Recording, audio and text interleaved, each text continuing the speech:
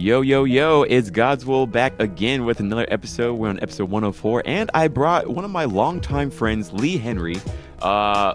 We've known each other since middle school, right? I guess it's wow, almost 20 years that we've known each other, huh?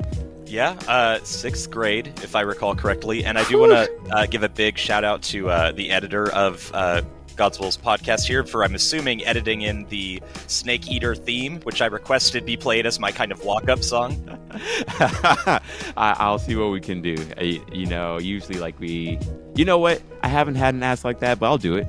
Fuck it. Why not? All right. I'll pay for it. It's All right. 99 cents, I hope. But, although now that we have the remake coming, maybe it's actually premium. I hope. So I don't really have a lot of hopes for that, honestly. I do. I even put in my wish list last night. I was like, ooh, this could be pretty cool. Mm-hmm. But I don't know. Konami, it's such a bummer these days, And yeah, it's tricky. And it's weird, as primarily, I would say film is my, big medium, and movies and remakes, reboots, it's just, I'm real sick of it. It's starting to really upset me. Yeah. But on the game side, it's a great way to play things we were either too young to play or too young to actually understand when we played, which is definitely the case, I'm assuming, for Metal Gear Solid 3. Oh, absolutely. I think, because also the only way you can play it right now is still just on PS3. Do they have an online? I'm trying to think. Yeah. But I don't have a PS3. There's no way. Yeah, I think you can stream it on your PS4, PS5. You have to have one of those accounts, PS Now, I think. But no one has that. So I don't know. But yeah, for me, I'm even trying to. One of my goals this year is to try to 100% all of the games. At least so. I did for Metal Gear Solid 2. Did for 5 and Peacemaker, and then right now I'm trying to go for 3 and 4. So yeah. Yeah, it's a lot, but I'm excited. I'm excited for the new generation now to enjoy, especially just as you said. I think we were too young to enjoy it back in 2000s when it came out. Now is a perfect time. Perfect time. About AI and technology. I can get into this Metal Gear shit all day, honestly. So yeah. I'll say. But you said that you're tired of remakes in movies and theater, I guess, right? Yeah. I guess. Yeah. Tell me what you're thinking. Well, it's a combo, right? I'm a lifelong comic book reader, specifically a Marvel Comics reader. Having said that, I feel like we've done it. I feel like after Endgame, ever since then, there's been a couple of like Shang-Chi was an incredible movie worth watching. But, really, I feel like we're in a pretty steep decline, and we've seen just how devastating it is to the studio filmmaking industry. You're always going to have talented people get together to make great work. Fun fact, this past year's Academy Awards, the Best Picture winner, Everything Everywhere All at Once, is it was a studio A24, which is, the heavy hitter among the small hitters. Yeah. And it is small. I guess now that one sort of boosted it up to a bigger hitter, right? Well, it's so tricky because box office doesn't mean anything anymore. It's kind of in 2005-ish when iTunes was officially a thing, and artists had to be all right, well, we're never going to make money from selling music again. We just have to tour all the time. And we're having to make that pivot with streaming. But the cool thing about, I think, the one good thing in all of this is that we've had some really incredible art come out of the move away from looking to studios to put out good stuff. And while I think that is training audience habits very negatively, i.e., I will see 3 movies a year, right? I will take my kids to a cartoon movie. That's reductive, but I don't care. I will go to one of the Marvel movies, the one that I like, that has the guy that my wife likes or the girl that I like, whatever it is. Yes. Also heteronormative coming from a gay dude, whatever. We'll continue. And then the whatever capital A, capital M action movie that Tom Cruise is starring in. And I think that's really bad. Yeah, that's a good point, honestly. Although... Yeah, I guess you're right. Yeah, people are seeing less movies. Although I guess it feels sort of the same to me. Were people in the back of the day going to more experimental movies, right? I don't know.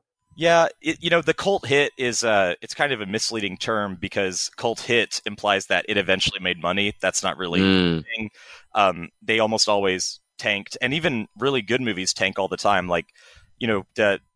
again, the Academy Awards kind of stuff is my forte, and it's so I definitely want to ask you a ton about that. Oh, sure. Yeah, absolutely. But AMPAS, the Academy of Motion Picture Arts and Sciences, they are the Oscars run on ABC, which is owned by Disney, like 70% of all media production in the United States, by the way. And they have an incredible pressure put on them to nominate Disney's movies. And obviously Disney is increasing the likelihood of that by buying everything in sight. But there was a thing a few years ago after, I think it was the year after Moonlight won Best Picture, which, incredible choice. That was great then. And I definitely want to talk about that situation because I think about that all the time. I do too. It's like it's a very good.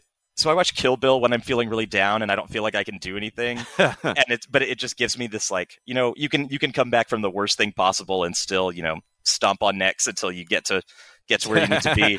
There we go. That's a good one right there. I don't know. It's weird, but I guess it's because I like kung fu movies. But it just always really? hits the spot. Actually, I didn't know that about you. Oh yeah, since I'm learning new things. Yeah, like that's pretty cool. Like, because I mean, for me, I always think with Kill Bill, I think about Kill Bill quite a bit. Like moving your big toe to getting everything that you want, right? Like the revenge and going from vegetable to bam.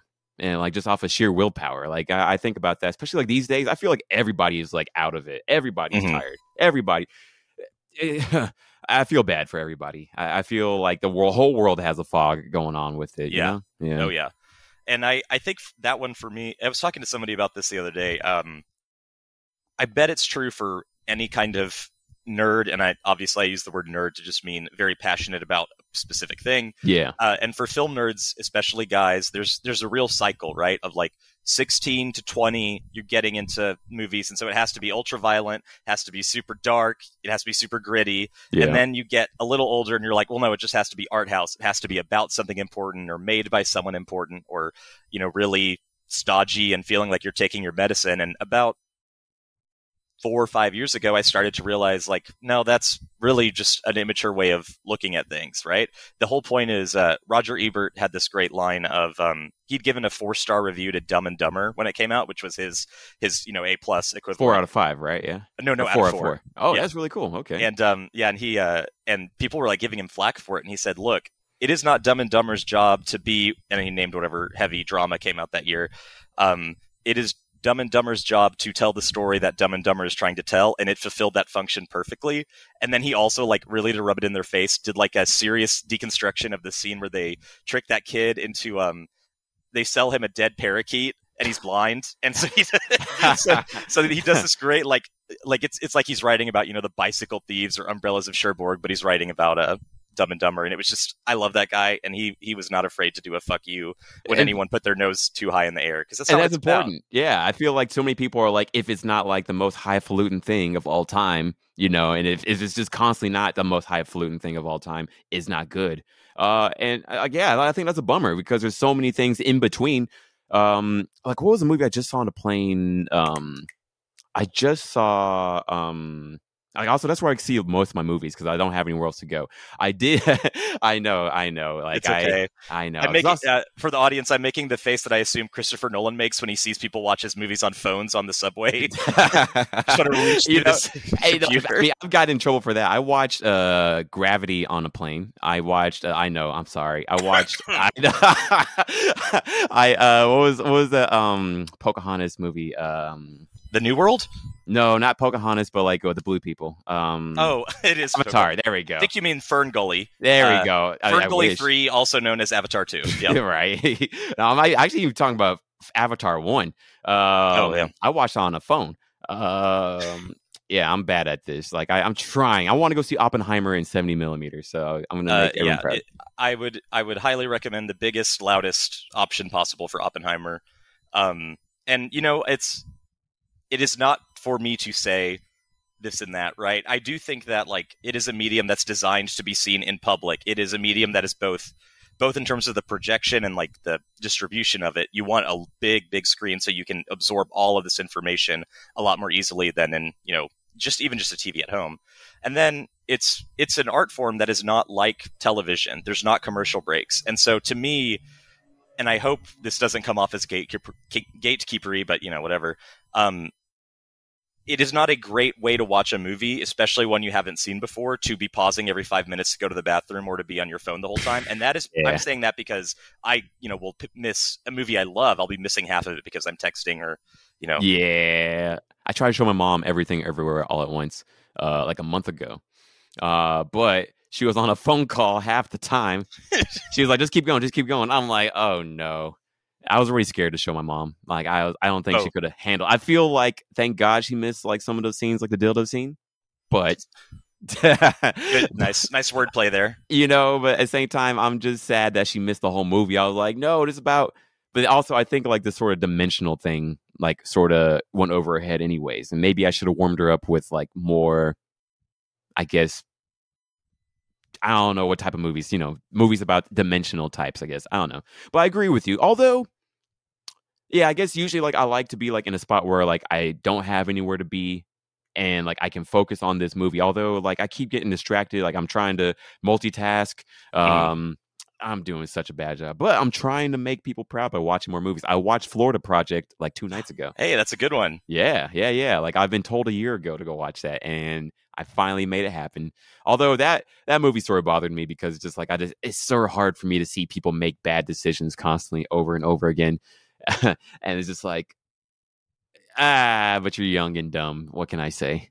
Yeah. I've been at this job I'm in now. I'm working with people who are, we're 31. Like they're significantly younger than us. And it's like I had it was last September. I went to see the Chicks, formerly known as the Dixie Chicks, in Red Rocks in they changed their Colorado. Name? Yeah, they did a couple years ago. Yeah. I guess they don't want to be Confederate adjacent, I guess. Yeah, and as a lover of like language in terms of just like writing and sonics and stuff, the name The Chicks is a very bad name for a band, and the name The Dixie Chicks got a great sound to it. The word sounds good, but like we're in a time when that would just distract people, and it's a shame because their whole thing is against that, right? Well, and also just like. They did a country pop album, but like the songs are incredibly deep and potent, but they just sound like cotton candy. And, they kept doing stuff like that. But I was there and, I got to have this incredible experience. We can cut this out if this isn't supposed to be included. I did mushrooms for the first time. Hey. And I was with 2 of our high school classmates that I will tell you after, so I don't out them. Yeah, for sure. For me, it's cool as long as it's cool with you. Like I could take it out if you want. But how was it? Oh, it was great. It was the first time in my life that I'd actually been to a show where I knew every word of every song. Wow. And it was just a really great experience. That's interesting. Oh, yes. I have a lot of... I guess grew up with Texana. It, right? Yeah, they're all from West Texas, which is where my family hails from. And it's a place full of people who used to live in a world where, your actions were everything. And I think it is a place that has really been reversed, where you really have to be virtue signaling in the conservative direction, But the reason I bring it up is because I was telling people at work at lunch, the week after I got back or something, about how great it was. And I said, and, they made some jokes about kind of how they were the first musicians to really get canceled in the modern age. And so this young person who works with me, she's like 24. She said, oh, well, what happened? And I told the whole story, which SparkNotes version is they were performing in London the week after we invaded Iraq illegally and under false pretenses, by the way. Yeah. And, she's all they said. Natalie Maines, the lead singer, said, well, we know it's a weird time to be probably seeing some Americans perform. I just want you to know that we're ashamed the president's from Texas, referring to good old W. And it got so bad that, there's a documentary about it called Shut Up and Sing. And, they had death threats. It completely killed their careers. Dang. And they scraped together all the money that they had, basically. And they recorded one last album, and they won 7 Grammys, including Album of the Year, a couple of years later, which was great. But I said all that, and the girl just goes, that's all they did? And I was like, yeah, she's right. That's nothing. It's like, yeah, you're not wrong. You're like, wow, I thought we were more sensitive now than then, but maybe you're right. It's a moving target, Yeah, that's a true point. Wow. I mean, shit, man. You want to get into some politics? Like, fuck it. I'll get into it.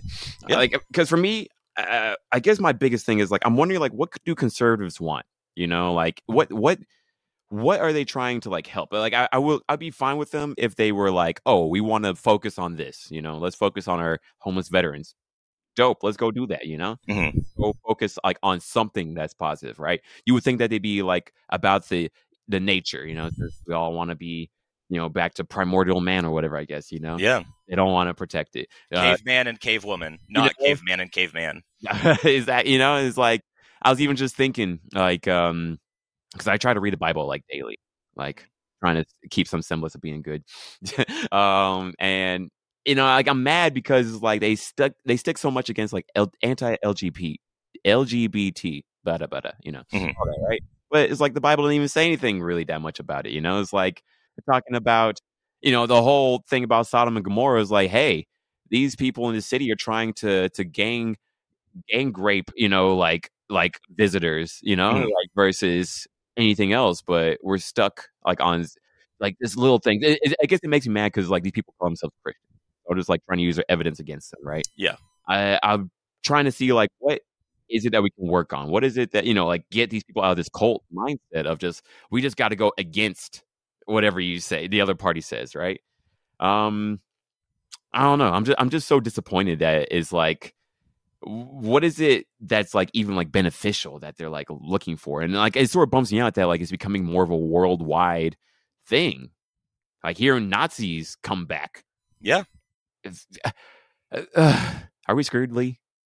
I'm gonna answer both your questions, and it'll take a bit, but I do have an answer to that.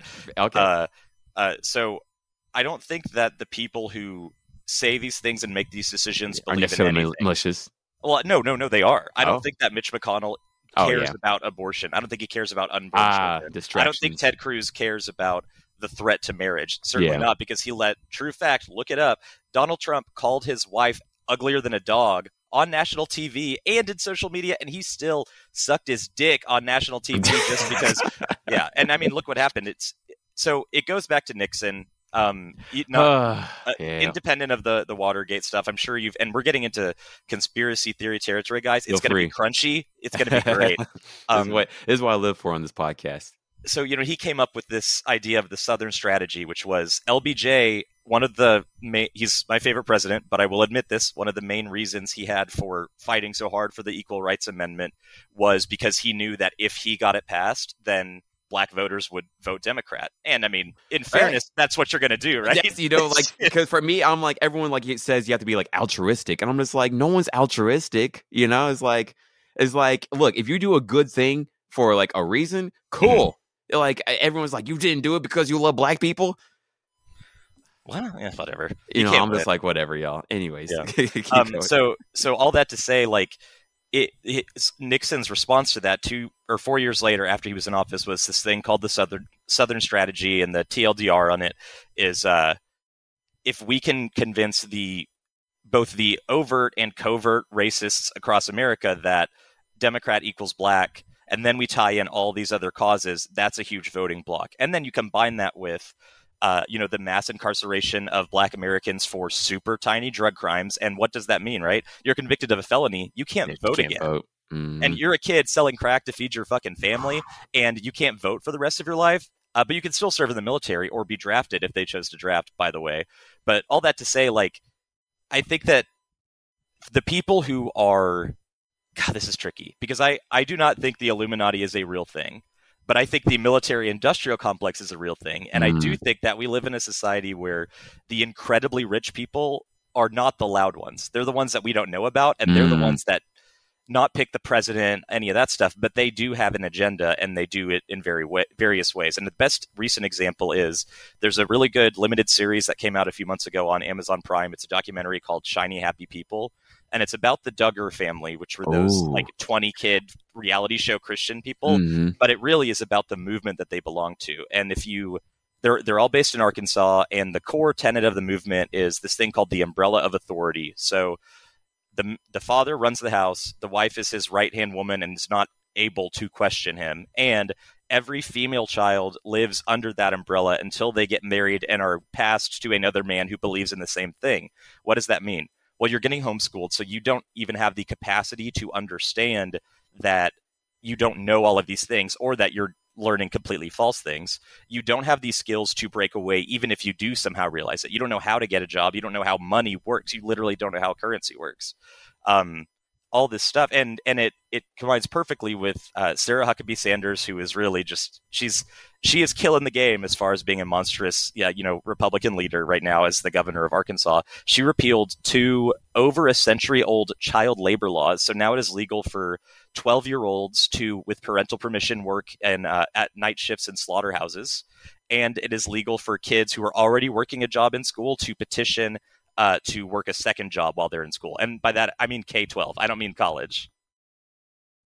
So what does all that say, right? It says you have built a system. And what I think is interesting about this example, right, is that this is Arkansas, and specifically with this stuff we're talking about, we're only talking about whites manipulating whites and all this stuff. And the reason I bring it up is because if you deliberately allow your state to be last in education, then it suddenly does not become important to people who aren't getting education to get it, or to not even know that it's a real thing, or they think they can get it at home, but really what they're getting is brainwashing. And then you also have a society that doesn't believe in contraception and that has a thing rooted in the Bible. They call it the quiver full idea, but it was a line, I think God said to Abraham about let Israel's quiver be full to bursting, something like that. And basically it's the idea of you got to have as many kids as you can, as often as you can, because then you have a state, right? So what does this mean? You have a replicating workforce that is completely unable to question anything that you do. And now you can have them working for you for pennies on the dollar at 12 years old. And then you add everything else into that. And so the answer to the first question is, these people are not true believers. They are working for someone, or really working for themselves, and they just don't care about the consequences of their actions. Like, the reason you demonize abortion is because it's an easy thing to point to. It's an easy boogeyman. Same thing with LGBT people, specifically trans people, right? There's not been a single documented case in the history of the United States of a trans person attacking a child in a bathroom. But it's a perfect boogeyman for some fucking moron shit kicker in East Texas who doesn't even necessarily watch Fox News because their TV probably didn't work, but it's like, well, I've never seen that before and I don't like it. And then one person of theirs, one friend of theirs who does watch TV is like, oh, well, yeah, that they go around and do this. And like, oh, well, yeah, we're never going to allow that.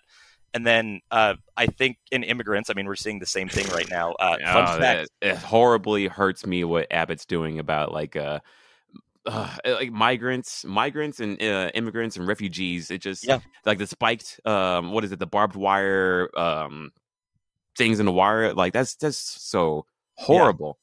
And the Houston Chronicle, which, by the way, support your local newspaper. You don't have to read it, but buy a subscription. It's worth it. We need journalism. But they were the ones who broke that story, and they had the videos of people pushing these migrants with children on their backs back into the wire.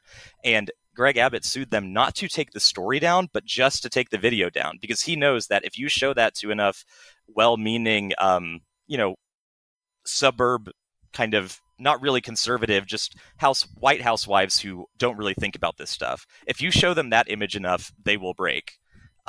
Same thing with the grab them by the pussy video. If the Dems had actually worked a lot harder with that, I think, and really just run it every hour on the hour, every station in America, I think that even with all of the polite word mishigas on both sides, it would have gone a different way. And it bums me out. Yeah, it bums me out how weak Democrats are. Like, I can't stop thinking about Super Tuesday. Like, the moment I feel like everyone just stopped caring about politics again, Yeah, every 4 years, because, and this is a thing I'm very much complicit in, right? I'm a white dude. I'm doing okay. Yeah, I'm gay, but like I live in Austin, so, and even if I lived in Dallas still, it'd be fine to an extent.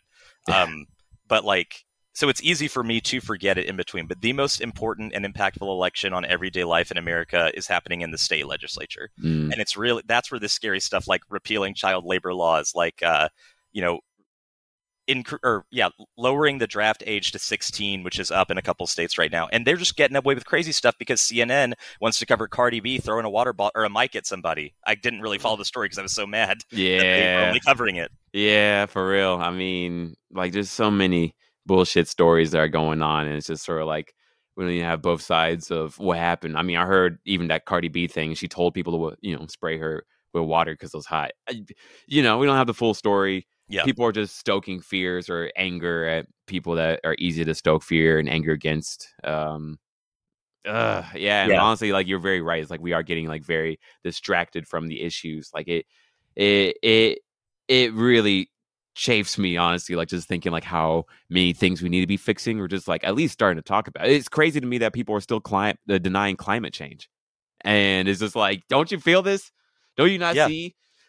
At least even at the very worst, you don't want to help the earth. You don't think we can change anything? Which, by the way, is a Christian tenet, just like anything else. Yes, I'm saying, I'm like, aren't we told to like take care of the earth? Like hell, like we didn't have cars until 100 years ago. Like, are you saying we can't innovate better? It's like, didn't we watch the Jetsons talking about flying cars and all that shit? Yeah.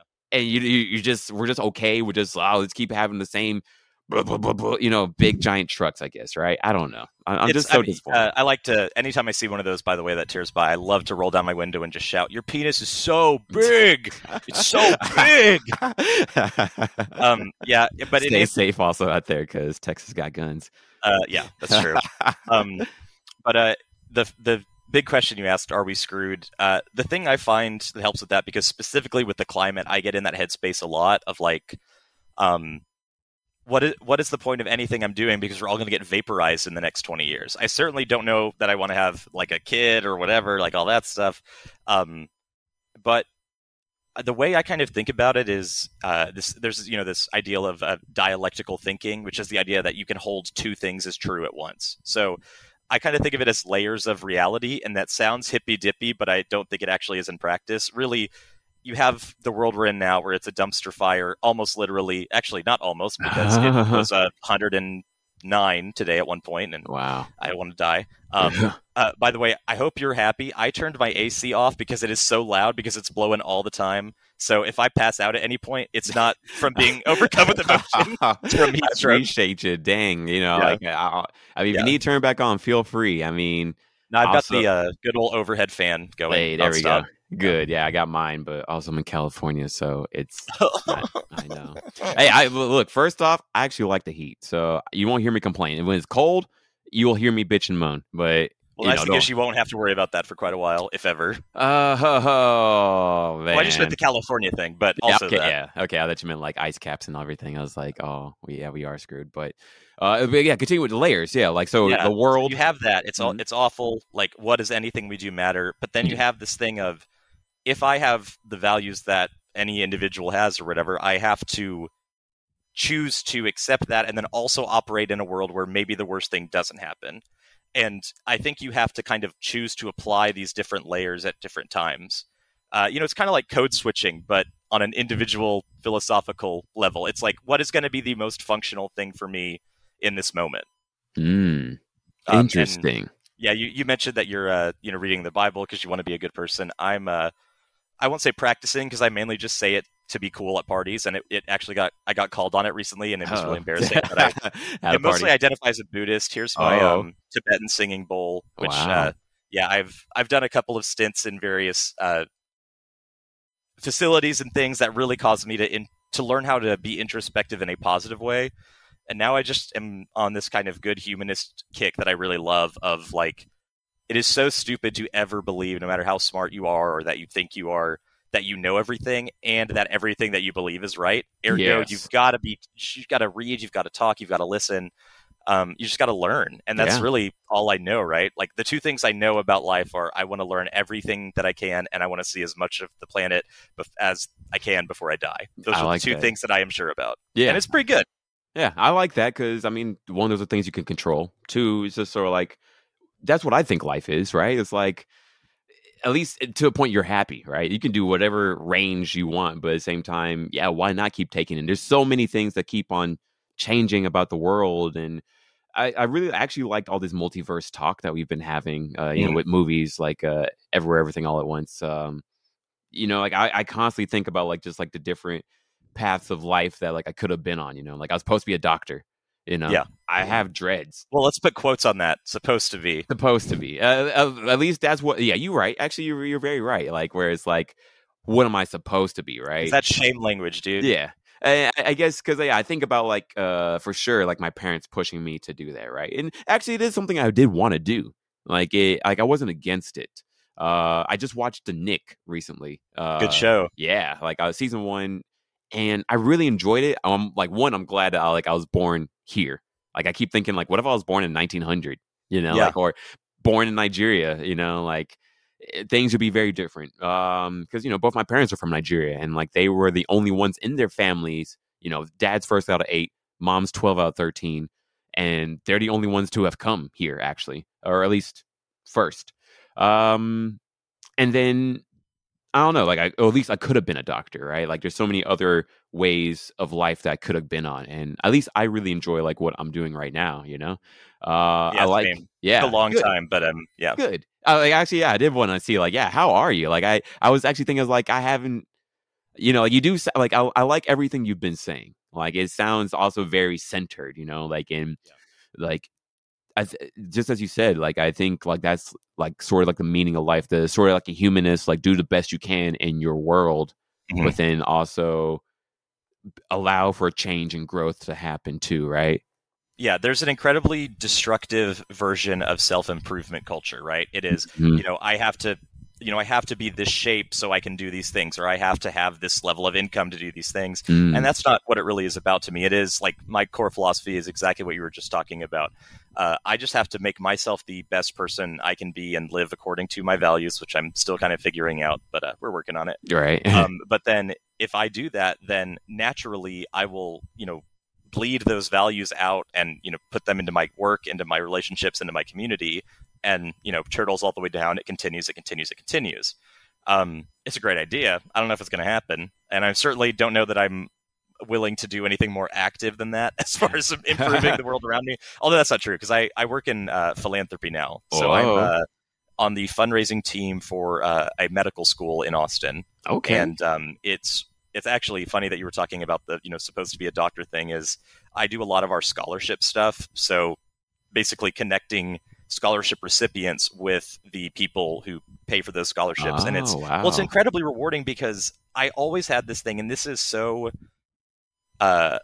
I think it's more common than we would think, but I would get these tensed up things of like, oh, this old fogey who's like 80 years old and, was a doctor and hasn't, practiced in 20 years is about to have a talk with this, black woman who's 24 and is hoping to learn about dermatology. And I'm like, I don't know what's going to happen here. I was actually about to say, it's like, how does that usually go? It's almost exclusively they find commonalities so quickly, because I think when you are in a role or pursuing a role that takes that much to get there, right? Like it's not just the 4 years of med school, it's the 3 years of residency after, where you're making pennies on the dollar. So it's a weird thing to think of like, oh, well, as soon as a doctor gets out, they make no income for 3 years. Jeez. And then they have to either join a hospital and be the bottom rung of that situation, or they have to start their own practice and, like any small business, not make a profit for a year and a half. But it is so fascinating that like anytime I've had that tensed up thing, those are the conversations that go the best. Like it is a real restorer in my faith in humanity, in that a lot of people are capable of finding commonalities rather than differences when they're put in the right situation. I just think the right and Rupert Murdoch, who unfortunately may go down as like the most brilliant businessman of the back half of the 20th century, because he's the Fox News guy, and yeah, just like that idea of making some words just trigger words that shouldn't be. Like the idea that if you say the word black in a room to describe a black person, white people on the left tense up because they're afraid that they were going to say, or someone else is saying the wrong thing. And white people on the right tense up because they're like, well, then I'm about to get called out or whatever. There's so much fragility on all sides. And it is very heartening to see instances when that is not the case, and when people can actually engage with each other. That's really dope. Actually, that's super cool. One, that you're doing that, and then two, to also hear that, because I was thinking, I was like, does that work out? Do people, especially like, I constantly worry about like the new generation. Like I worry about them, especially like over the pandemic and like the isolation, and TikTok being like their main sort of outlet of sorts, and I do see like the good things of TikTok, but also like, like this is going badly, it's cringy. But, at the same time, like I am happy to hear that there is like some sort of like balance, like for, like the generations like meeting. I think because also that's something I was thinking about too, is like, I feel like the kids are also isolated from like the rest of us. Like they don't have like old cartoons and old movies that they can watch sort of easily. You know, we had like Tom and Jerry and Flintstones. We weren't born in the 60s, but at least we had that. But 40s. Yeah, 40s. Wow, shit. Some of those. Man. But in the 1900s. But you know, I was like, do kids today like even have that? Like they have like a new version of Looney Tunes, but it's like, what about like the old stuff? And like we're sort of worried about, oh no, is the old stuff too violent? And yeah, I sort of feel that's a bummer. I think it's, and I'm not talking about you. I'm talking about the discourse. I think there's a lot of like inherently disingenuous conversations about stuff like that. So I love Looney Tunes cartoons. I loved them as a kid. And fun fact, they are actually all on HBO Max, or I guess now it's just called Max. Oh, yeah. And when I say all, I mean they have done a very intelligent job of pruning out some stuff that no one needs to see anymore. Which is fair. Yeah. No, it is. And like as a kid, Peter Pan was one of my favorite Disney movies, and I watched that in like 2008, I remember, and was so horrified. Like there's a song in that that's just basically implying that the reason Native Americans are red-skinned is because they're all drunk. And I was like, how is this a thing, man?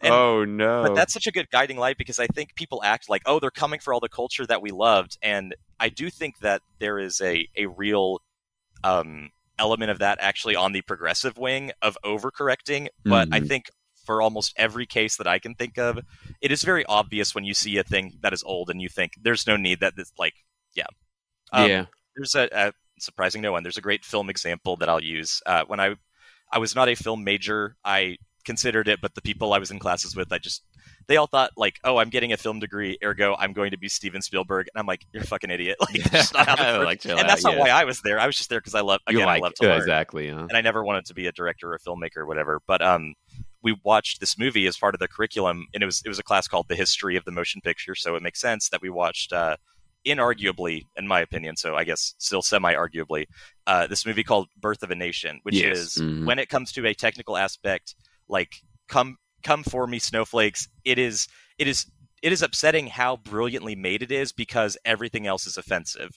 Not offensive is way too loud. Everything else is horrifying and disgusting. And but the professor, and for some more context, the plot of the movie is an adaptation of a novel called The Klansman, with a K. It wasn't written by Spike Lee, so I think you can guess what it's about.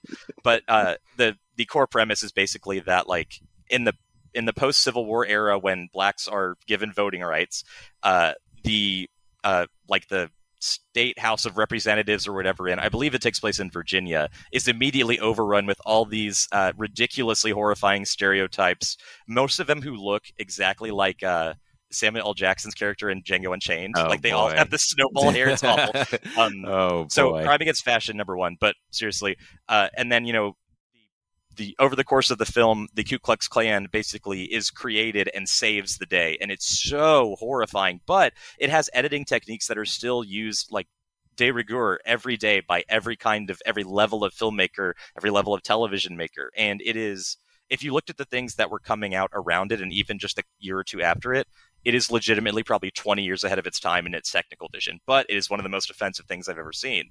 And the professor who taught this class, she's a brilliant woman. I can't remember her first name. Her last name's Frick. She does a lot of film preservation work. But she gave a great lecture and was like, look, this is going to shock and horrify you, and it should. And we're watching it for that and for this, because you don't shy away from something that makes you uncomfortable. You don't put it under the rug. You read it. The idea that you can't gain anything from, the adventures of Huck Finn because it uses the N-word. It was written and takes place in the 1870s. Yes. How is that a shock? I know. Or when Django Unchained, which I know there's a lot of issues there, and most of them I genuinely don't have the. It's not my conversation to have. Mm-hmm. But one of the most ridiculous things was, why are they saying the N-word all the time? It's on plantations, dude. It's 1830. People You're not going to be like, yes.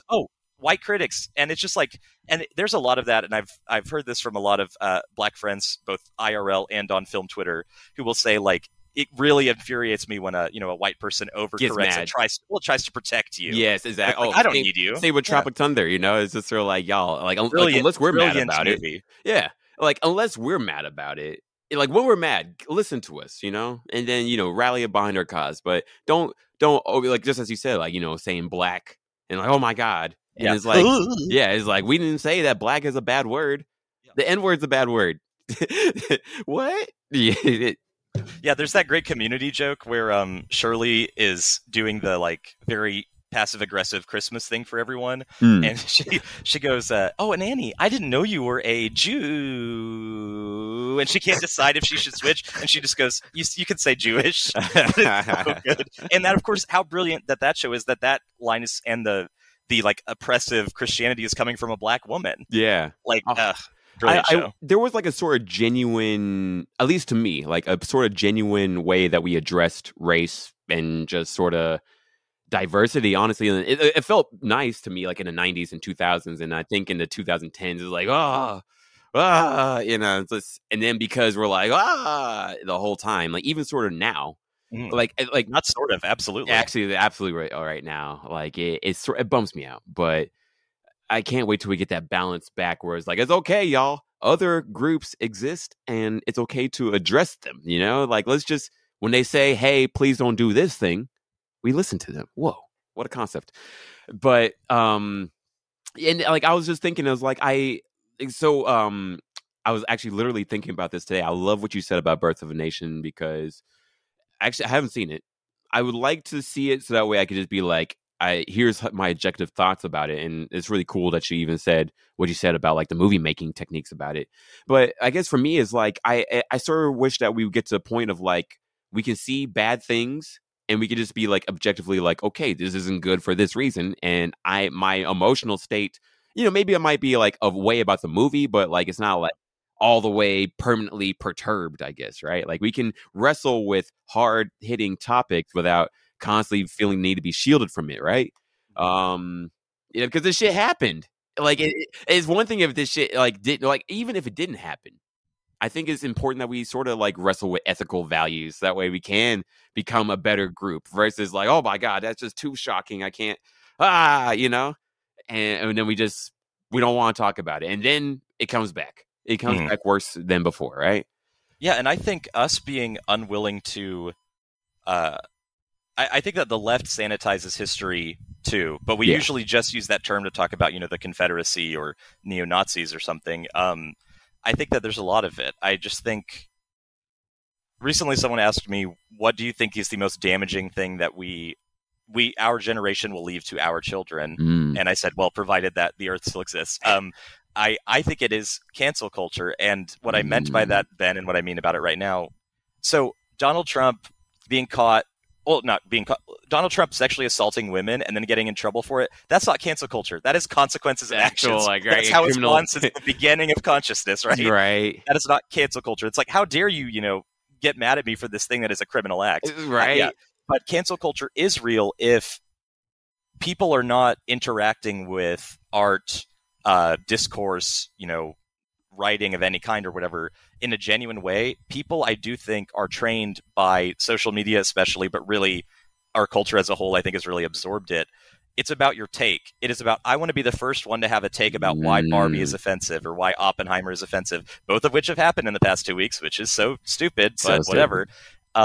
Yeah, and like there was a woman, I'm not going to say her name because I don't want to, give her flack, and also I think she already has too much traffic. But she wrote an incredibly disingenuous review of the movie The Whale, which I think The Whale has a lot of problems, and I think people can have legitimate issues with it. But one of the things she was saying was, I just think it's so ridiculous that they couldn't cast a 600-pound actor to play that part. I'm sorry. And that is so perfectly illuminative of, you don't know what the fuck you're talking about in terms of just the medium you're speaking about. Because acting, first of all, there's acting, and that's one thing. But like, but also, do you really want like a six? Go ahead. Yeah, sorry. Well, no, I was just going to say, like, it's even simpler than all of that. Super obese person. Well, yeah, exactly. A tiny studio like A24 could not afford to insure a 600-pound actor. Like, fun fact, when they made Iron Man 2, the reason that Mickey Rourke was in it is because he and Robert Downey Jr. did an Oscar roundtable together in 2008. Mickey Rourke was promoting The Wrestler, and Robert Downey Jr. was promoting his role in Tropic Thunder. Should have won the Oscar. Fight me. That's kind of a joke, but I mean, it's also a very good movie. But anyway, I loved him still. I still love that movie. Like, and it's brilliant. Yeah. So many people who are getting mad about it because of the surface level stuff. It's like, y'all, please, unless we get mad about it, chill out.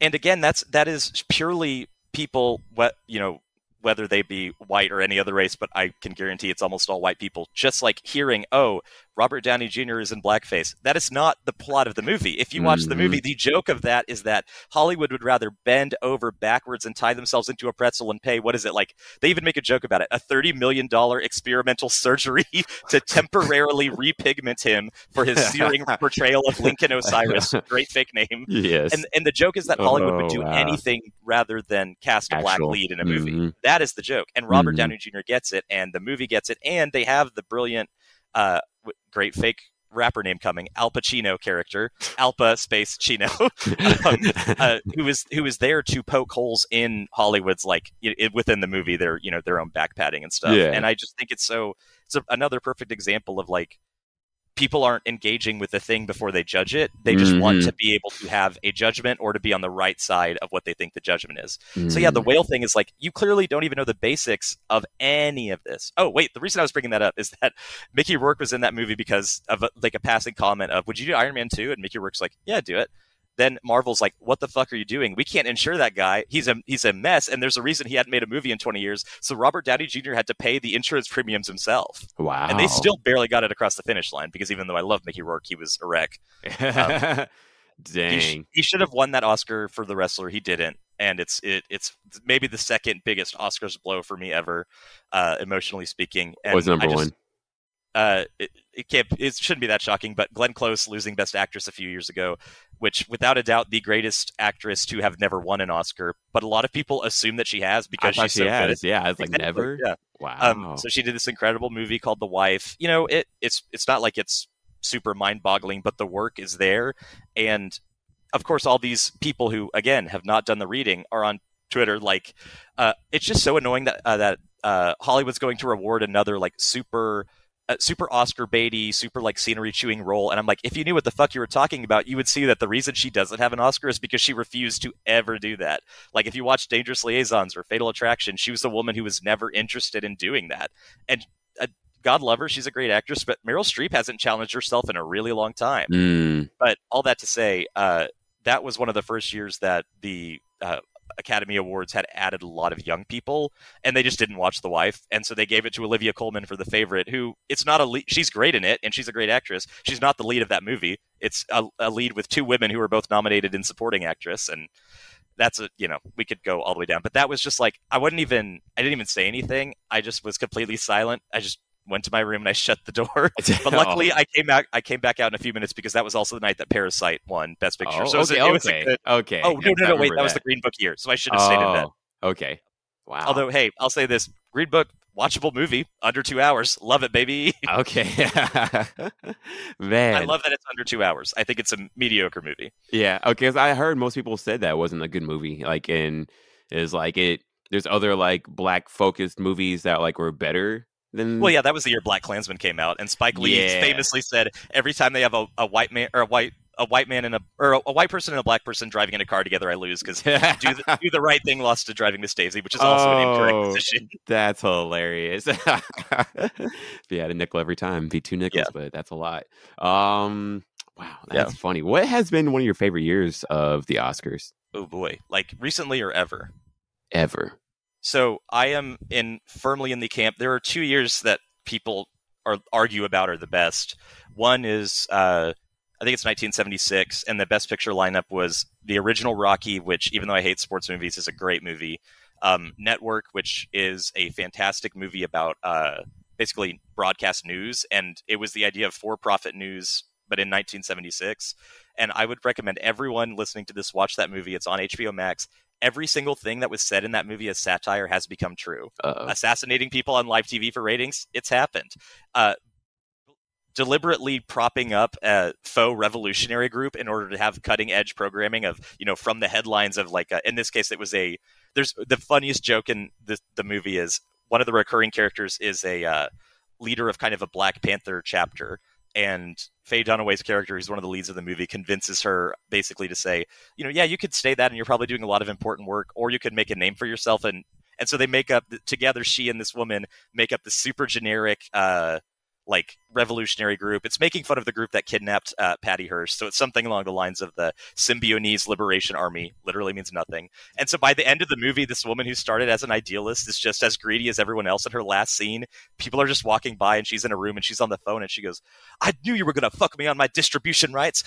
You think that I won't shoot some cracker in the face and then I'll come back and fuck with the man who's trying to fuck with my distribution rights. And the idea that you can come full circle and obviously it's more than this, but like the span of 2 hours on an idealist like that, I think is so prescient. But anyway, it's a great movie for a million reasons. Okay. So Rocky, Network, Taxi Driver, really Scorsese's first proper, like, I'm here, get used to it kind of thing.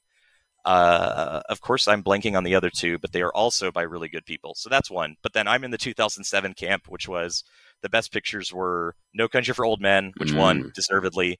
There'll Be Blood. A lot of people like it. I watched it 4 times. I don't get it, man. I just it's not for me. I fell asleep in the theater when I was a kid, but I didn't judge it for that. I was like, yeah. And then Michael Clayton, which is one of my all-time favorite movies. I post a lot of memes about it. My cover photo on Facebook was for a long time one of those like yard signs of "In this house we believe science is real," yada yada yada. But it's "In this house we believe." The film Michael Clayton, the 2007 film Michael Clayton, directed by Tony Gilroy, is an underrated cinematic masterpiece that deserves further appreciation in the Western canon. I was like, yep, wow. Which one? That's just a me thing to do, but it's I'm accurate. Googling that right now. Yeah, and then Atonement, which is a really good period piece about it's kind of the Dunkirk era, but it's not just about the Dunkirk invasion. And then Juno, which is a really good comedy. There are things you could have swapped in there and said, but that was the first time that I was seeing movie after movie over the course of a year.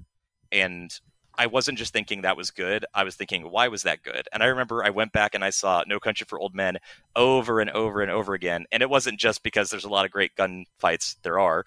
But it's just because I was like, what is it that they're doing that is making me so interested in this? And it took me a long time to build up my film grammar. But that was really the year that it shifted. And the fact that year has held up so well, I think really speaks to that. All 5 of those movies, listeners, are absolutely worth checking out. Okay, yeah. I mean, you got me interested. I just started putting a list together. I'm like, I gotta check this all out. Anytime, dude. Yeah, like I mean, definitely. You put me on like a lot of good comics, a lot of good movies for sure. You still reading comics? Yes, although I had to stop buying them because I kept buying them and not reading them. But I got a new iPad on Prime Day. I got one of the old ones, so like it's chugging along, but all I need it to do is be a book, so that's fine. That's true. Because I gave up on the physical thing because, one, it's not good for the environment. 2, I don't care about the objects, so I don't want to sell them. Like I'm not going to collect them. And there's just no room. Yeah.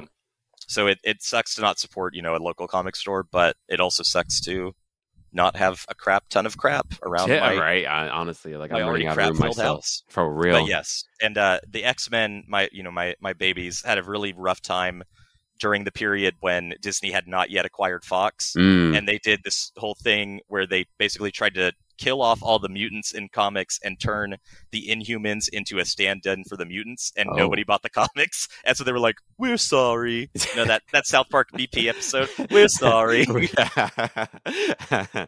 That's funny. But since then, they had this really cool sci-fi run that is finally ending, but it's very high concept. They live on an island now, and it's like not mutant superiority, but mutant independence. So it's a mutant state, and it's just very dramatic. It's like Game of Thrones, plus a lot of weird sci-fi, plus a lot of weird like future corporatist kind of stuff. Like, what does a corporation look like? Not in our terrible world, but like if we weren't all garbage monsters, what does business look like in the 21st century?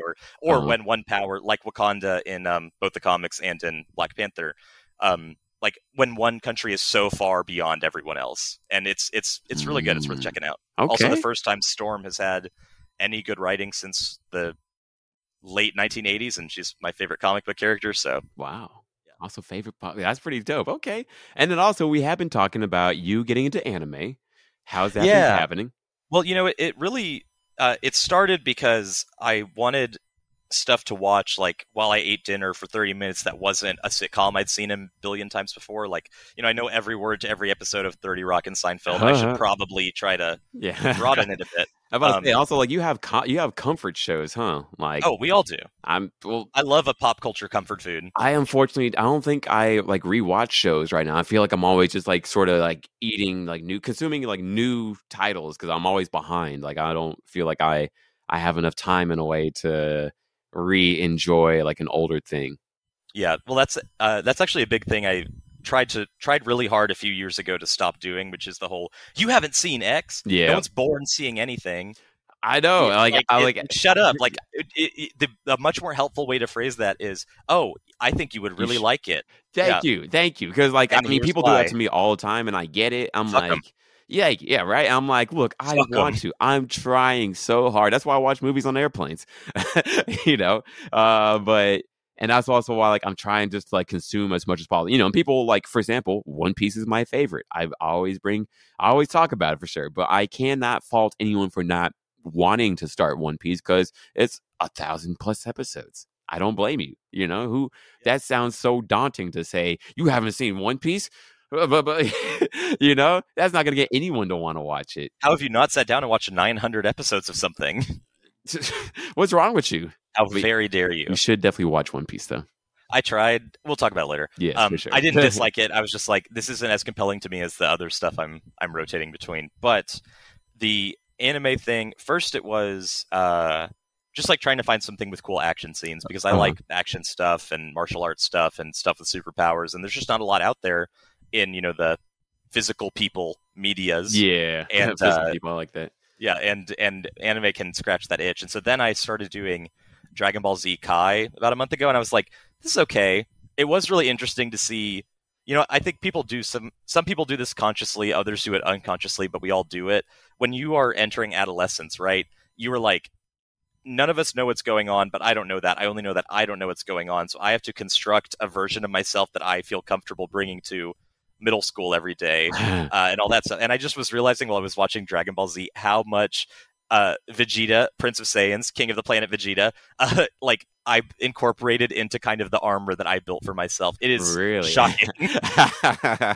Then again, no, it's not the best thing to build your persona around, but at the same time, I think that shows a lot of issues. One of my big pet peeves in any kind of media that it is very guilty of is the whole like, oh, well, we've completely changed the system in which this operates. So yeah, you were going to lose under the rules of the previous system, but because your hair changed colors, now you're breaking out of that and we started all over again. But I do like that the characters, while they're very simple, they have flaws. And I love Vegeta's complete inability to like admit that he is not the best, right? Yes. And like that's the classic moment in both the Cell and Majin Buu sagas where it's like, it is much more important to me that I be the one to beat this than that this evil be destroyed. To beat the feats, yeah. Mm-hmm, yeah. Mm-hmm. So I got through Frieza, which has always been my favorite. And then I was like, yeah, I may come back to this. We'll see. And then I got to Yu Yu Hakusho, which, as you will remember, I was a huge fan of it. I didn't have cable, so I had my grandma,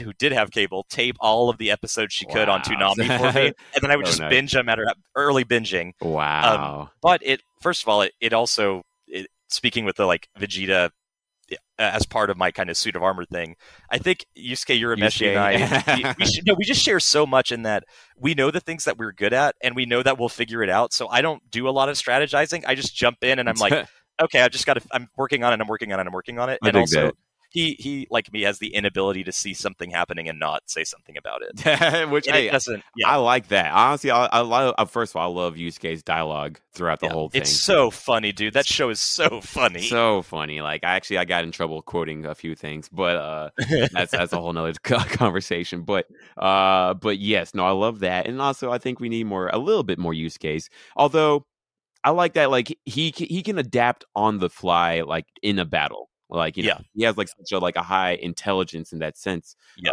Like I'm watching Bleach I'm watching Bleach, reading Bleach actually too. Like I'm on chapter 450 60. And I'm mad at Ichigo because he doesn't ask any questions. Like, he doesn't strategize, but he's not asking any questions or doing anything different. He's just, I just got to yell louder and just go more hard into the apartment. It's because he watched too much Dragon Ball Z as a kid. He learned from the wrong people. Honestly, I think that's sort of well said, because yeah, Goku and Vegeta, although luckily like they have like at least more battle sense in my opinion, but yeah, I know people overall seem to like Bleach, and I've seen it recommended by a lot of websites as like, if you want kind of the classic shonen experience of an anime, it is a good one because it's not too long, but it is long enough that everybody gets a long thing. But having watched, I guess last year, the first season of Jujutsu Kaisen, I'm like, nah, you can find it elsewhere because that's a good show. Yeah, and that's got all of it. That's got all of it. I like, honestly, like shows today, people only want to be like the classics are great, and I'm like,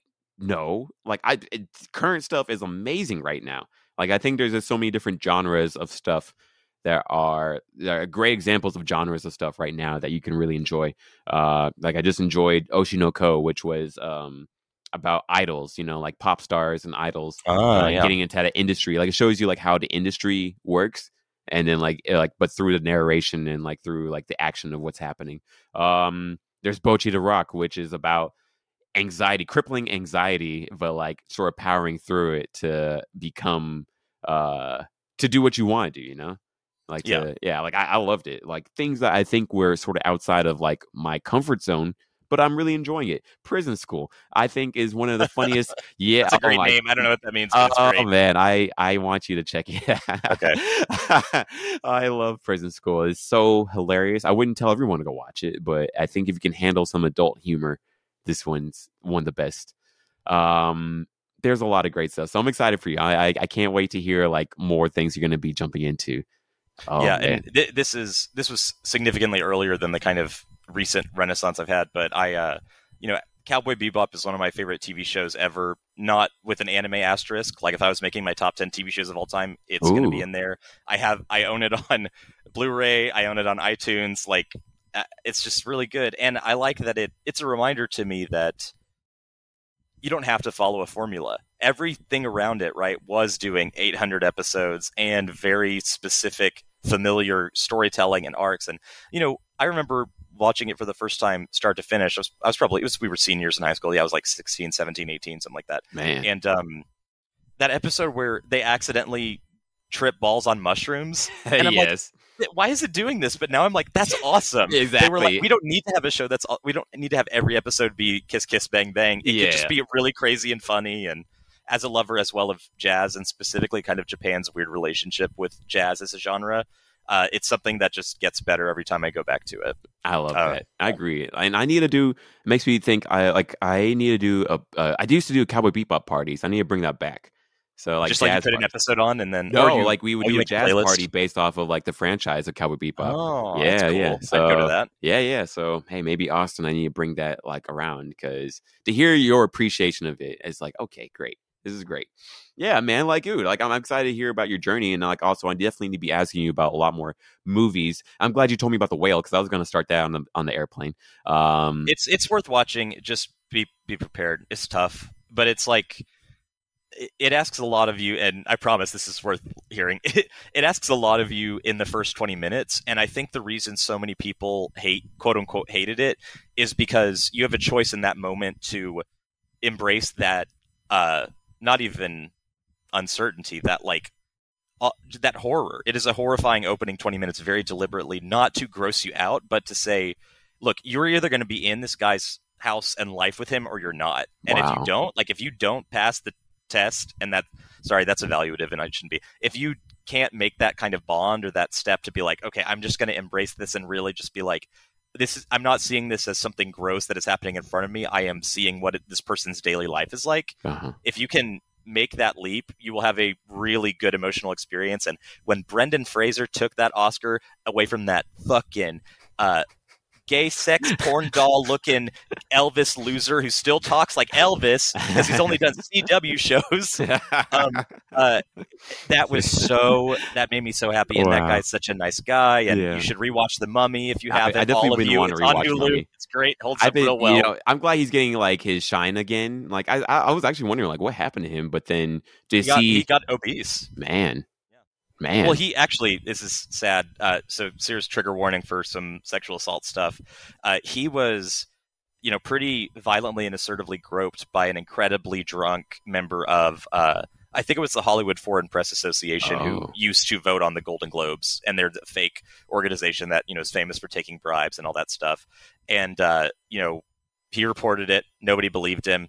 And he got really depressed, and he lost his career. And he and this is his words, he really had a destructive relationship with food. And I think, not to give too much away, but I think the movie The Whale is not about obesity. I think it's about self-harm through through the medium of self-destruction, self-harm, whatever word you want to use. But anyway, so he got really out of shape, and then he just had enough people who, because he had never, said a rude thing to anyone in his life, when he kind of started putting feelers back out there, it didn't take him long to get jobs, and they weren't great stuff. He's in the Doom Patrol TV show. Like, he's just out there doing the work, and basically people were like, hey, we're just so happy to see this guy that we loved, and who was, to me, Brendan Fraser 90s movies, they are all pure joy. That is what they are. It's a warm hug, right? Blast from the Past, George of the Jungle, Mummy Returns, all that. Like, he's just, and to see that kindness, have a really horrific road, and it paired perfectly well with Ke Huy Quan from Everything Everywhere, who also had an incredible start and then a horrific interlude, and pretty. I was wondering what happened to him. Like, I mean, I'm really happy to, Everything Everywhere All at Once, my favorite character for sure. But, he's incredible. Yeah, but dang, but I am really happy. Actually, I'm glad you bring that up. Like, shit, I think always like, what could happen, but I guess to keep on going through it, right? Like, it is not. I am not saying it is a choice in that being depressed is a choice. It's not. If I could choose it, I sure wouldn't be. I'd love to not be on antidepressants or whatever, but like, but at a certain point, and the movie is about this, and weirdly, I'm thinking about a lot of my favorite movies, including Gravity, which you so slandered by watching on a phone. Sorry. Fun fact, that is the movie I've seen most in theaters. I saw it 4 times, all of them in IMAX. I spent like over $100. Wow. And oh god, I promise this is related to this. One of the things that was cool about Yu Yu Hakusho is I had this moment with that, and then with an album I hadn't listened to in a long time, of like, the things that make an impact on you, they're worth revisiting, because you're not the same person when you saw it, and you've learned a lot, and you view things differently.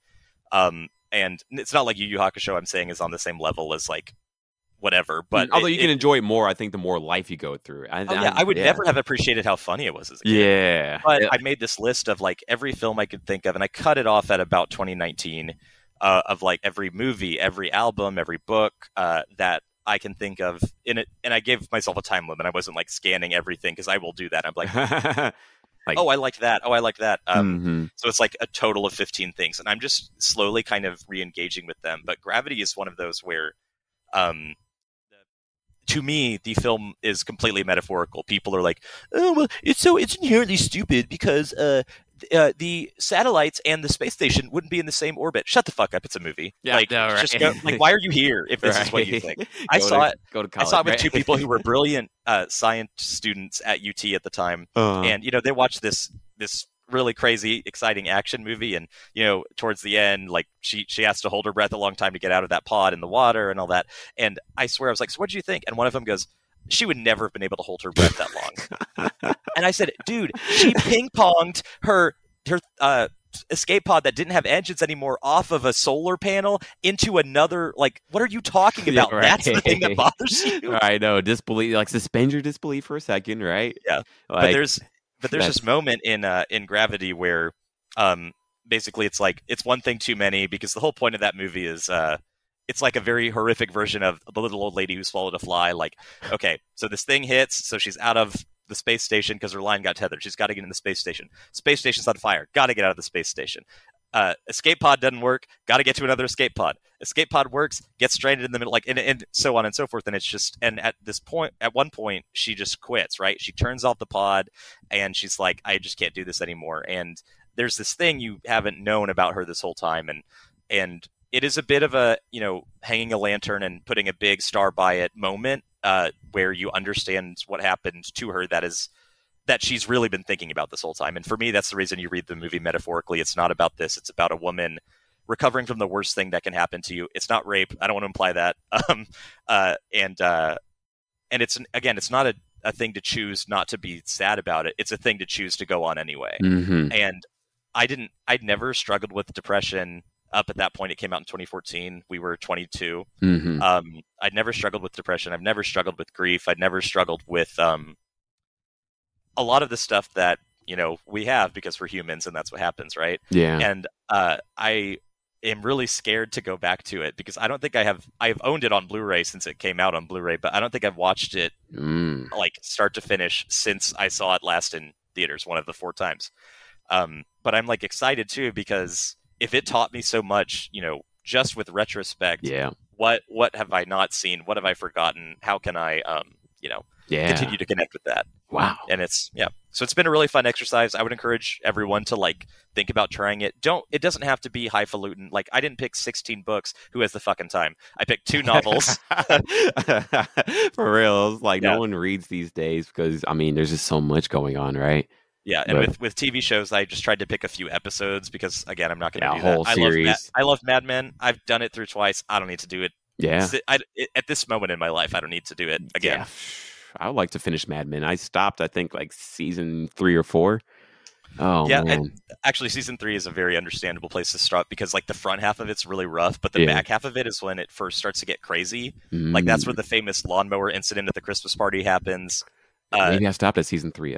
So I need to jump that. Okay. No. I'm saying you probably didn't get to that point because of the boring first half, but the second half is when it really comes alive as a show, and they start to have episodes that are just comedy episodes, and they start to pair characters together in weird ways. Mad Men, I think, is a great example of what you were talking about with One Piece, where it took me 3 runs at Mad Men to get into it. I watched the first season through the year it came out, and I was like, I hate this. It's boring. And a big part of that was a lot of straight dudes around me being like, Don Draper's awesome. And I'm like, are we watching the same show? And eventually I realized, okay, no, they're just wrong. Yeah. I am reading this correctly. They are wrong. He is an awful person. Awesome. Exactly. And that's the point of the show. Although I think he's a marketing genius, but still. Oh, yeah. Well, but it is kind of that anime thing of like, he always comes up with the most perfect speech at the last minute. And it's like, give me a fucking break. Why, honestly, is like, oh, Superman saved the day again, right? Ooh. Also, you watching the new Superman? There's a new Superman? Yeah, there's like an anime Superman. Really? Yeah. What's it on? It's on Max. I will watch it because I used to hate Superman because I thought it was boring, and it turns out he's just a good person, and I was an asshole. Yeah. And I really like him. So apparently this show is supposed to be like the thing that's bringing everyone back to Superman, Superman love again. So, yay. Man, but no, really well said. Like, it's making me think, like, what do I want to rewatch? I did, during the pandemic, I did rewatch Full Metal Alchemist Brotherhood, and I'm really glad I did that. Like, I saw it back when it came out in 2009, seeing it 2021, 2020, like, I think that, like, really helped me out again and be like, oh, yeah, all this, war and genocide and deeper topics about military states, like that's important. Yeah, things I missed out, like, cool, alchemy, and whatever. Like church versus science versus church sanctioned science and all that stuff. Like it's got a lot of interesting stuff in the mix. Ooh, okay. Also, I didn't. Yeah, you did Brotherhood. That's tight. Yeah, I have 2 goddaughters. They're 14 and 15, and they have made me a massive list. In fact, I started watching Haikyuu recently because I wanted. It was like Yu Yu Hakusho I was too involved in, but I had the exact same experience with this cartoon about kids playing volleyball that I had with Friday Night Lights, where my brother, who we couldn't be more different people, but he has great taste generally, and he knows that he would keep saying, I promise you, it's not what you think. You should watch Friday Night Lights. And I'm like, it's about Texas high school football. I notoriously hated Texas high school football when I was in high school in Texas. Right. It's incredible. It is one of the best shows ever made because it's not about that. It is the only time that I've seen small town life depicted in a non-condescending way. And not only that, but in a really compelling way. And it suffered a lot from the writer's strike, and it suffered a lot from getting scrapped and then bought a couple years later by a tiny network that no one watched. But it has a hell of a finish. My favorite marriage, I think, on TV ever is that Tammy and Coach Taylor. They're great. Okay. Kyle Chandler. It's the only time you'll see him not play a government official or secret agent of some kind. So worth it for that alone. Okay. Dang, I mean, there's so many things that like I'm gonna it never ends, and that's why you can't beat yourself up, and that's why you shouldn't beat other people up. For real, exactly. Like there's just so much content. I don't know how people can be bored these days because there's just so much to enjoy. But at the same time, yeah, I mean, definitely, I'm always like drowning in stuff to like consume. Like I'm trying to read manga, trying to play games, trying to watch anime, trying to watch shows, trying to watch movies. Right? Shit, like I'm like I want to ask you a list of things to watch, but I'm also like do I need to watch more things? Or I mean, I definitely want to watch more things. And I was gonna say we will do it after this. I'll happily make you a list, but I'll make it manageable. And I think the key, if you do that for someone, is you got to give them a log line of what it is. Like my goddaughter's list, when I was looking through stuff, it said Haikyuu, and then it just said volleyball ? Next to it, which I guess I wrote. I was like, oh, that's interesting. Yeah. But yeah, I think you got to do that, and then you also. In this case, would and should not be able to take it personally if like you haven't gotten to something yet. Like, shut up, everyone. We all have a finite amount of time on this earth, right? That's the one thing we can all agree on. Mm-hmm. Whether the earth blows up or we just expire because we're human beings, like It is okay to say, you know what, that's not what I want to do with the 24 hours I have in this day. Yeah. But I this is kind of one of the things I do. So for books, because that can get overwhelming, and as a recovering English major, that was my degree.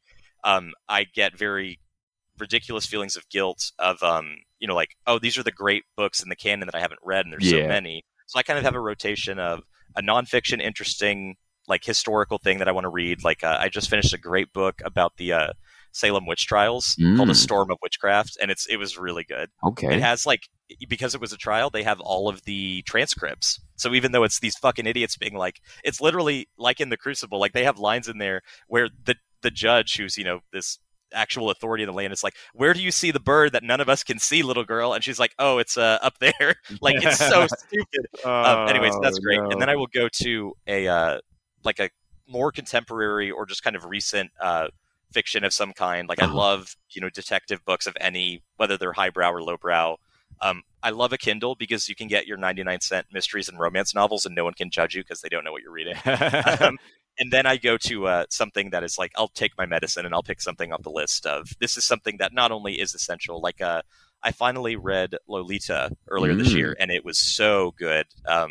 It's not what you think it is, but it isn't. Okay. It's really about like the hilarious kind of unrecognized impotence of the American male, of like doing so many things because they feel inadequate, but not being able to recognize that they're doing it because they're inadequate, because they don't think they're inadequate. It's great. So that's books. And then for movies, I would say, your favorites, them, don't overthink it. Don't look at a list of the greatest movies ever made. Like, frankly, now at age 31, I'm annoyed that I have so many movies in my top 20 on Letterboxd, which is kind of the ubiquitous film Twitter thing.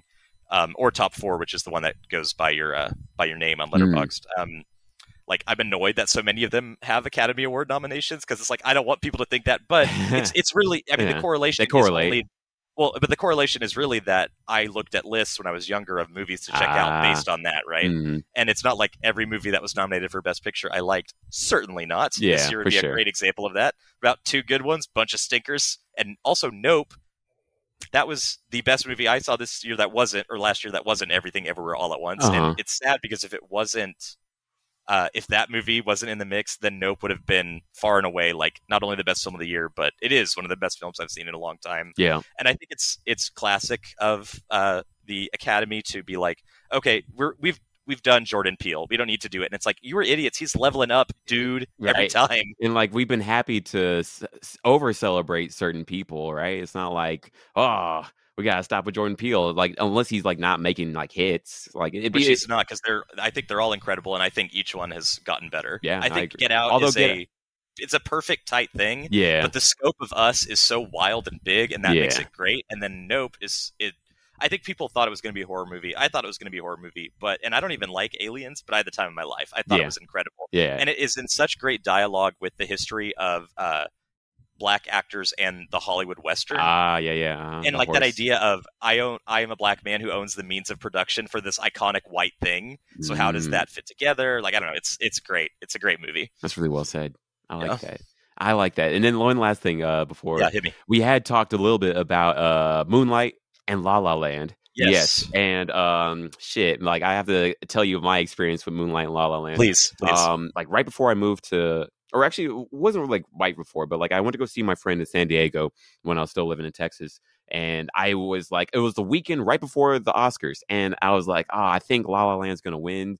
I was thinking like, what movie should I go watch? Right. So like, I was like, it was either Moonlight or La La Land. And I went to go see La La Land, and it wasn't a great experience for me. Big mistake. Huge. Yeah. Oh, for sure. For sure. I hate it. It's fine. It's just not for me. Yeah. I was mad, honestly, like watching it. One old man was sleeping and snoring like in the theater. And I was like, you're not wrong, old man. And then like also sort of even colored like how I thought LA would be. Although I was most mad. Up its own ass. I thought, okay, so first off, one, it stops being a musical halfway through. Oh, yeah. And none of the songs are longer than 2 minutes. I was just sort of like, isn't this supposed to be a musical? Like, I was actually ready for a musical. And then I was just like, wait, it's just a bunch of white people complaining about whatever, like not even like really about like real shit. Like their whole lives are being coddled. Ryan Gosling has to go save jazz music from the guy who hired him. Evil John Legend, noted hater of jazz music, John Legend. I was like, what? And then I missed Moonlight, but I watched Moonlight eventually. But like that whole situation, and then the fact of what happened during the whole debacle of it, it just bums me out because no one's talking about Moonlight. We're all talking about La La Land still, right? You people were, you plebs. I guess the movie people, right? Yeah. So it was a really interesting divide. East Coast, which the structure of the awards race season, it's sad that it is a race, but it is. Publicity's involved, constantly doing interviews, constantly having for-your consideration events, bribing people, just like all this stuff. But the East Coast was so firmly, Moonlight is a great movie. La La Land is a fine movie. And the first half of the race is mainly critic societies, so that has a lot more power on the East Coast because that's where you're kind of building buzz. Is the people who are going to vote on the first awards that come out are almost all East Coast or at least Midwest based. And then as soon as we get to what I call the beauty pageant, it's the televised portion of the awards. So there's all these BS things that come before it. There's the Golden Globes, there's the SAG Awards, there's the BAFTAs, which is the British Oscars. And those are all auditions for, look how great I will look if I get up on that Oscar stage, right? It's all part of the game. It's all part of the thing. Okay. And so when we got to the beauty pageant part, well, it's like, yeah, obviously Emma Stone and Ryan Gosling are going to sweep. I like Ryan Gosling. I think he's an incredible dramatic actor. He's so boring in that movie. He was almost as bored as I was. Yes. But I was watching. So, long story short, it really kind of transcended sexuality, not race. I've never met a black person who was super into La La Land. Good on ya. Yeah. But it really transcended gay stuff in an interesting way because, as you can imagine, LGBT films kind of fandom is in a weird place because now we actually have direct representation. Yeah. And there's the whole conversation about only gay actors should play gay roles. It is a conversation worth having. A lot of people, I think, come at it from a very stupid angle. But as we talked earlier about like, only obese people can play obese people. But spoiler alert, I don't think that's true. I think Zachary Quinto's gay. He's a shitty actor. I don't want him to play Harvey Milk. Get out of here. Yeah. You want the best person to do it, right? Like, actually, I would love to have the conversation later, but that's what I was going to say. It's like, it's a great one worth having, but it would take too long. Yeah. But this I bring you back on the podcast. Like, this was a fantastic talk, but continue. Sorry. Oh yeah, I was just going to say this. I can wrap up in 2 minutes the La La Land stuff, and you'll appreciate it. So, all that to say, gays were pretty divided. I was over getting bitter about it at that point, but I was definitely like not friendly to people who were poo-pooing Moonlight. Like, you can love La La Land, but you cannot say that this is not one of the best movies made in that decade, which it is. And I was I had people over to watch, and I was rooming with a lesbian at the time, and her girlfriend was there, and then two of my film gays in Austin were there, and so we're watching, and Faye Dunaway opens the envelope, La La Land. So all of us, I'm like cleaning up. I'm in the kitchen, and we're all just doing other things. And then my roommate goes, something's happening. And so we all come back, and they said, no, there's been a mistake. Moonlight, you guys won. And I love that moment so much because you get the white tears with it, right? You get the people who are doing the most over-rewarded, over-told story over and over and over. And then you get them beat by a movie that cost 20 million to make, made 30 million because America's stupid. Yeah. And was, entirely written, directed by, starring Black people. Yeah. And was also fucking great, right? Mm-hmm. And it was just like Barry Jenkins, who's the warmest human being. You can see him in the background when they're doing the best picture. Well, they get up there, and also, fun fact, Brad Pitt produced that movie. Wow. He's a great guy, and in that respect, I know he has some issues, but like he is really elevated. Great artist. Yeah. And so in the background, you can see while the main producer is like talking and stuff, Barry Jenkins is basically like freaking out, and you can just see Brad Pitt lean over and whisper something to him, and then he just goes. And then they asked him about it later, and Barry Jenkins, they was like, Barry, what did Brad Pitt whisper to you? And he said, it doesn't matter how you got here, and I love that. Wow.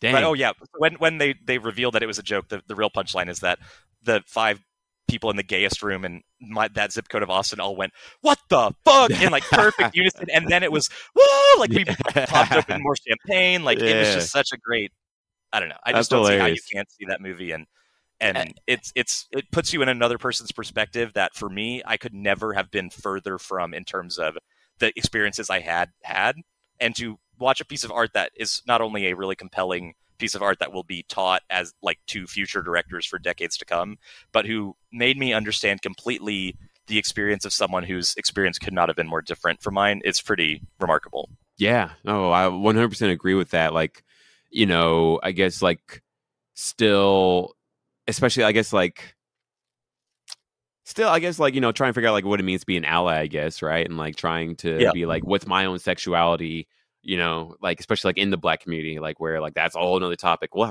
definitely have to talk about this. Yeah, I have some feelings about it, and I would love to pre-talk about it before we talk about it because I don't want to say something that I don't mean. For sure. But I'll definitely give you like the benefit of the doubt. I mean, we've been friends. I definitely understand who you are. But yes, absolutely. You're unlike a lot of people our age who refuse to do that.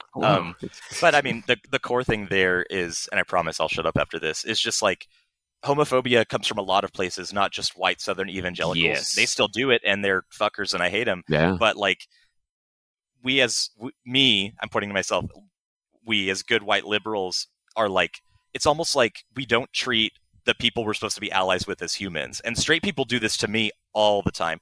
Like someone in my life will text me like every Pride Month, and I'll be like, I don't care about this. Or could you believe this anti blah blah blah legislation? I'll be like, yeah, yes. like, but like there's obviously huge bastions of homophobia, especially for men in the Black community. Like the threat of violence is so real in terms of coming out. It's a lot higher stakes, I think, in the modern era still in Black families, in Islamic communities. I mean, one of the reasons that I'm like, it drives me nuts when liberals who, again, have not done the reading will be like, it's just so awful the way that we talk about, this Muslim theocracy. And I'm like, what else is awful is that in Iran, they're still hanging gay dudes from cranes by the neck until dead, and then they leave them there in the public square like it's 1500. Wow. But we don't talk about that, again, because we're all supposed to be good little allies. And that's not true, because allies challenge each other. Yeah, I agree with that. Like, shit, yeah, we got a lot to talk about next time. Yeah, it never ends. But that's because great. You're curious. If you're not curious, you're like, wow, it's interesting.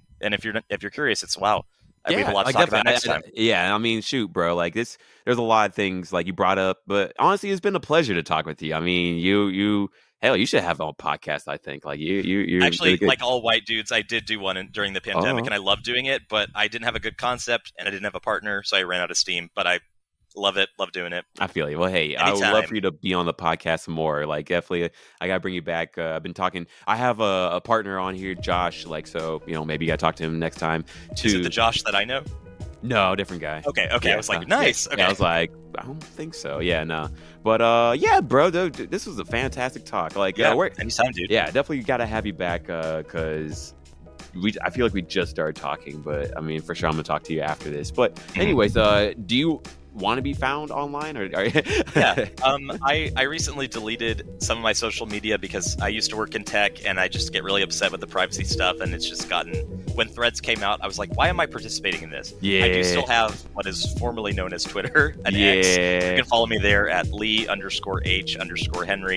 I mainly tweet about film stuff, comic books sometimes, and then just culture shit. But dope, cool. Well, bro, it was an absolute pleasure, and definitely like I hope everyone enjoyed this episode. I really did. There's so much to talk about, and I'd love to hear what you guys have to think about what was said. Yeah, and also I got a lot of things to go check out. I got Michael Clayton up. At least I'm trying to figure out where you can go watch it. But I'm excited. I'll send you a copy. It's in bargain bins all over because people are idiots.